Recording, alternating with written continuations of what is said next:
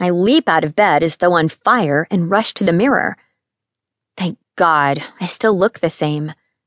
Maybe a bit thinner, but my hair is still red, my eyes still gray.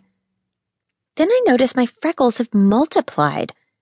They're over my cheek as well as my nose. Damn! The nightgown is horribly old-fashioned, long-sleeved, high-necked, and runs to my ankles. I'm even wearing a ridiculous nightcap that's tied under my chin. Then a soft voice, younger than Martha's, comes from the doorway. May I come in? I whirl around. A girl around my age, wearing the same servant's clothes as Martha's, is standing in the doorway. She has honey-colored hair tucked into her cap, large baby blue eyes, and a heart-shaped face that, despite being smudged with soot, is real pretty. I've come to sweep up the hearth, miss, if you please, the girl says. She carries a pan and a broom. Both of them look kind of crudely made. I look round the room and discover a real fireplace in front of my bed, with lumps of coal. Dang.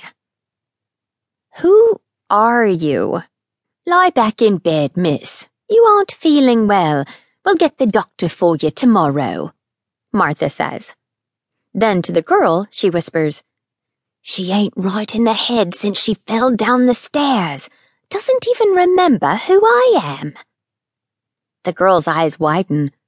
She takes a hesitant step toward my bed and gazes at me with fear in her eyes. Don't you remember me, miss? I'm Elle Thatcher. I've been in your service for several years. Martha nudges her and nods. Told you so. I'll light up a new fire right away. The room's getting cold, the girl says. She catches up an iron poker that's lying near the grate and arranges the coal into a large pile. Perhaps she'll feel better tomorrow? Sounds like a good idea. My head is still hurting. I guess I'm still dreaming.